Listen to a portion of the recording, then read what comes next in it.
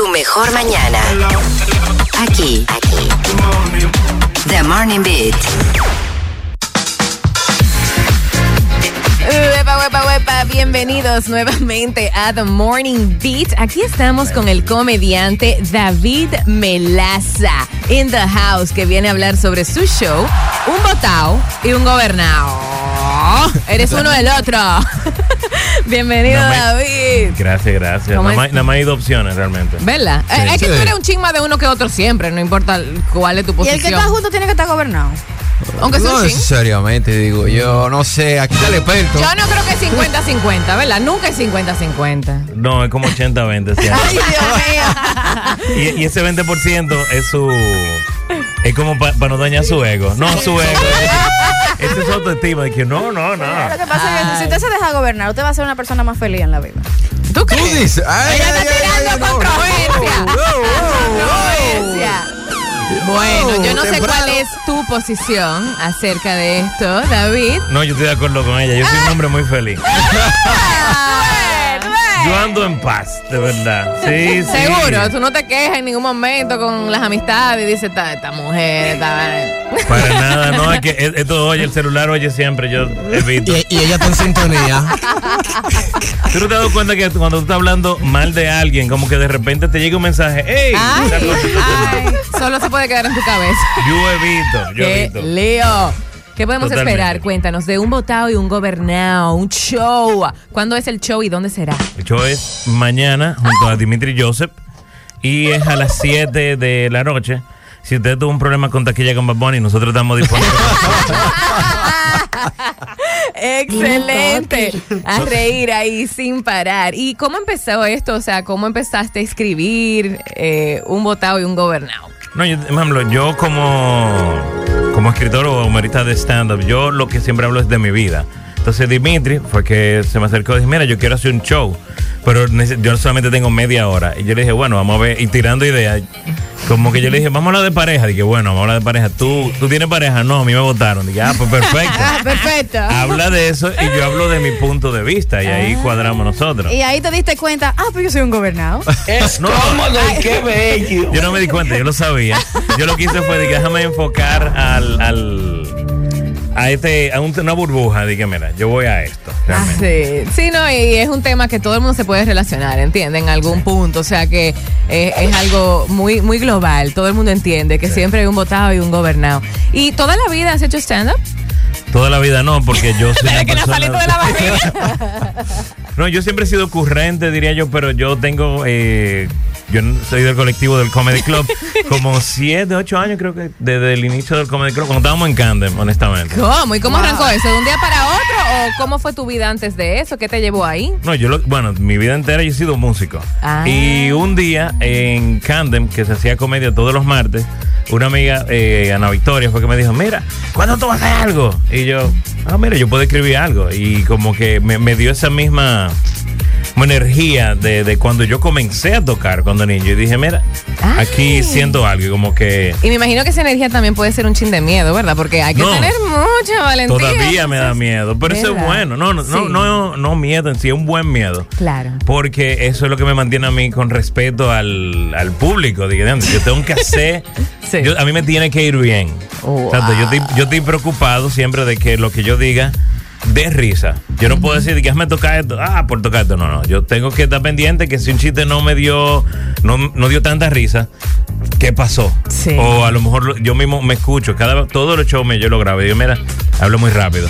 Tanto que necesito mantenerme como en my show siempre para poder seguir mejorando. Y es difícil verte así, o sea, volver a verte, pero yo grabado. ¿Y por qué es difícil?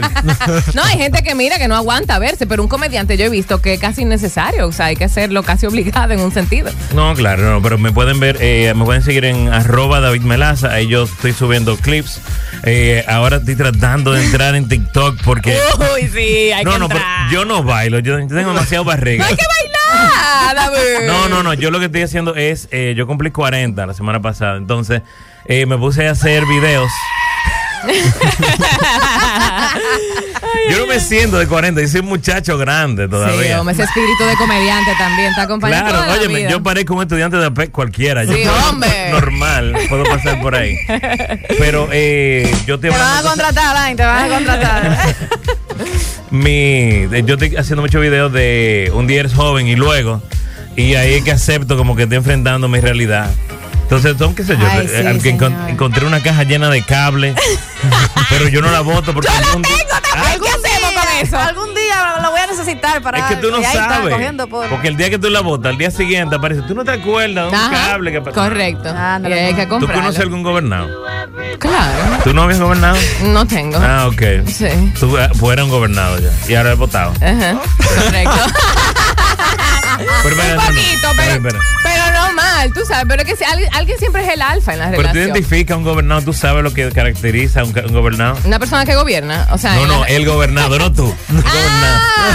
Sí. ¿Qué? Él no hace nada por su cuenta, lo primero. Si al final hay una decisión y estamos en tirijala, al final el gobernador le cae atrás, ¿verdad? A la persona...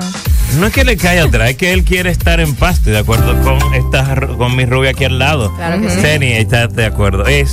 Por ejemplo, mira, su dinero no es de él. No, es verdad. No. Tienen cuentas compartidas, todas, no tienen como cuenta independiente. Yo conozco gente que entrega el sueldo y a él le dan una mesada. Ay, no, espérate, eso está extremo. Claro, pero depende. Pero ¿y si él es una persona irresponsable con el dinero? Alguien tiene que manejar la responsabilidad de la casa. Ay, qué problema. ¿Cómo uno gana? Uno no gana en ningún lado. No, se gana. No. ¿Tú crees? Vengan, que hay una pregunta así curiosa. A mí me encanta el stand-up comedy a nivel mundial. ¿Quién te inspira, tío? ¿Quiénes son tus stand-up comedians así que tú dices, wow, me encanta su humor? Es muy difícil yo que hago stand-up ahora de disfrutar 100% un stand-up. Porque ahora tú lo ves con un ojo crítico. No, al revés, contrario, yo estoy estudiándolo. Sí, pero en ese sentido, no para criticar, sino como para aprender. Claro, yo estoy que diablo, ese chiste está bueno, como que, mira cómo lo hizo. Me encanta Chappelle lo sigo yo desde que él pesaba como 93 libras. Fan de verdad. Sí, Chris Rock. Óyeme, yo vi a Chris Rock en el 2002. En vivo. Pero espérate, Chris Rock parecía un limpiabota cualquiera cuando yo vivía en Miami, pero él siempre ha sido así depresivo. Carismático como él solo. No, me encanta la energía de... También, donde yo vivía en Miami, era Miami, pero era como en Pantoja de Miami, básicamente, porque estaba lleno de negros. Y lo único que yo escuchaba con los vecinos míos era stand-up de negro. Y me encanta, de verdad. No todo el mundo, porque hay mucha gente nueva y hay demasiado comediante hay muchos, nuevo. sí. Me encanta Joe Rogan. Joe. En stand-up, una máquina. Mira, yo me tengo que tirar su stand-up completo. Mira, búscalo, el que tú quieras. Pero búscalo en orden, porque él ya, claro, ahora ya con el podcast él no está haciendo gira de stand-up. Y también el tiempo. No, que el que tiene 100 millones tiene que trabajar. Él es jefe, pero los 100 millones tiene un compromiso. Claro, él tiene que. Y también, él nunca se ve disculpado por nada, hasta la entrevista de elección. O sea, que bueno, sí, está bien claro. Y pero, como sea, nadie lo tumba de ahí. No.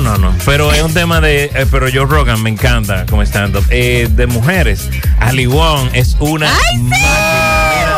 Buenísima. Baby Cobra tiene uno de mis mejores stand-up favoritos. Esa fue mi terapia posparto. Yo, así, en medio del sufrimiento, déjame ver a Ali Wong. Y Ali Wong como con 7 meses de embarazo. Tremenda barriga. Tremenda. Una dura. La amo. Mire, una pregunta también. Así los comediantes, yo me he dado cuenta, especialmente en Estados Unidos, que el cancel culture, que a veces le da miedo, como hablar a la franca y sin filtro, y que todo el día se ofendió fulano y tal cosa. ¿No te da miedo eso?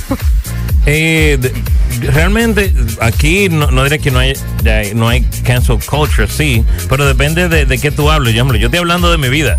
Si algo que me pasó en mi vida te molesta o tú no me lo crees, bueno, mala suerte. El salado soy yo, fue a mí que me pasó realmente. Sí. Entonces, realmente no siento esa preocupación. Sí, bueno. Y trato también de yo no digo mala palabra, porque es que no es un recurso muy fácil. Ay, sí.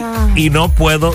Y básicamente repetir un mismo punchline. Entonces yo no puedo. Óyeme, te aplaudo. Gracias. Porque qué difícil, de verdad, que la gente quiere hacer reír y lo que te salta es una mierda. Y, sí. O sea, y ya. Y la gente, muerta de risa porque dije una mala palabra.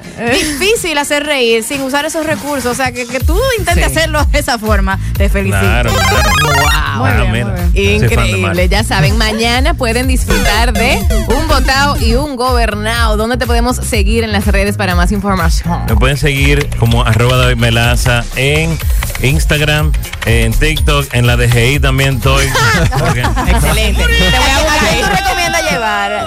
¿Tú recomendarías que las mujeres lleven a su marido a verla o al revés? El marido tiene que llevar a la mujer. O el gobernado o el votado, ¿cómo es la cosa? Pueden ser los dos. Hay justamente taquilla para el votado, así se llama la taquilla, Forever Alone. Y pueden llevar los dos, no importa, van a disfrutar en paz. Lo que les recomiendo al hombre es que vea cuál es su mejor ojo para ver, como para la izquierda o para la derecha. Porque si ella se ríe, él se puede reír. Así Ay, ya. Dios mío, sí, porque si no pasa como Chris Rock y Will, ¿verdad? Y Will Smith y Jada, un desastre. Él estuvo en shock, de verdad. ¿Verdad? Eso fue feo. Fue feo. Todavía Chris Rock está de que, men, yo no quiero hablar. Sí, está traumado. Pero con todo su derecho. Claro. Porque Will Smith está disculpándose. Sí, te puede disculpar todo lo que tú quieras, pero, men, tú estás mal. Un chiste tan malo siquiera, porque ni siquiera fue... Él mismo lo dijo, que el mismo Chris Rock declaró de que, mira, ese ni siquiera es mi mejor chiste. Como que, ay, yo fui a trabajar, man. Y mira cómo quedó manchado así. No hay que perdonar tan rápido. La gente también cree que, ya te perdono al otro día. Espérate, también. Ni para salir de él, no por Dios. Chris Rock fue pobre, él sabe lo que coge lucha. Bueno. Dale para allá. Bueno, entonces, Melaza, dinos dónde la gente puede comprar la boleta, que eso es muy importante y no se ha dicho. Perdón, mire, en tix.do. Si usted se pierde y no encuentra tix.do, me puede agregar en @David Melaza, me puede escribir por DM y yo le mando la información. También está en el link de mi bio. Excelente. David, muchas gracias por estar aquí con nosotros. Gracias por recibirme, de verdad. Gracias. Nos hemos reído bastante. Gracias por traer esa alegría y esa magia del humor. Ay, que tienes. Gracias. Definitivamente un arte. Y te deseamos éxito con eso. Ya saben, señores. Perdón, se me olvidó antes que todo. Hay un descuento. Hay un descuento, un código. Entonces, según su condición, el código de descuento es votado o gobernado. Usted elige, pero es para nosotros hacer una encuesta de quién usa el código. Me gusta. Ya saben ahí. Igual vamos a subir una fotish contigo a nuestras redes, a TMB 1033, donde vamos a taguear a tu red personal para que puedan encontrar más información. Ya eso es mañana, ok. Así que, ojo.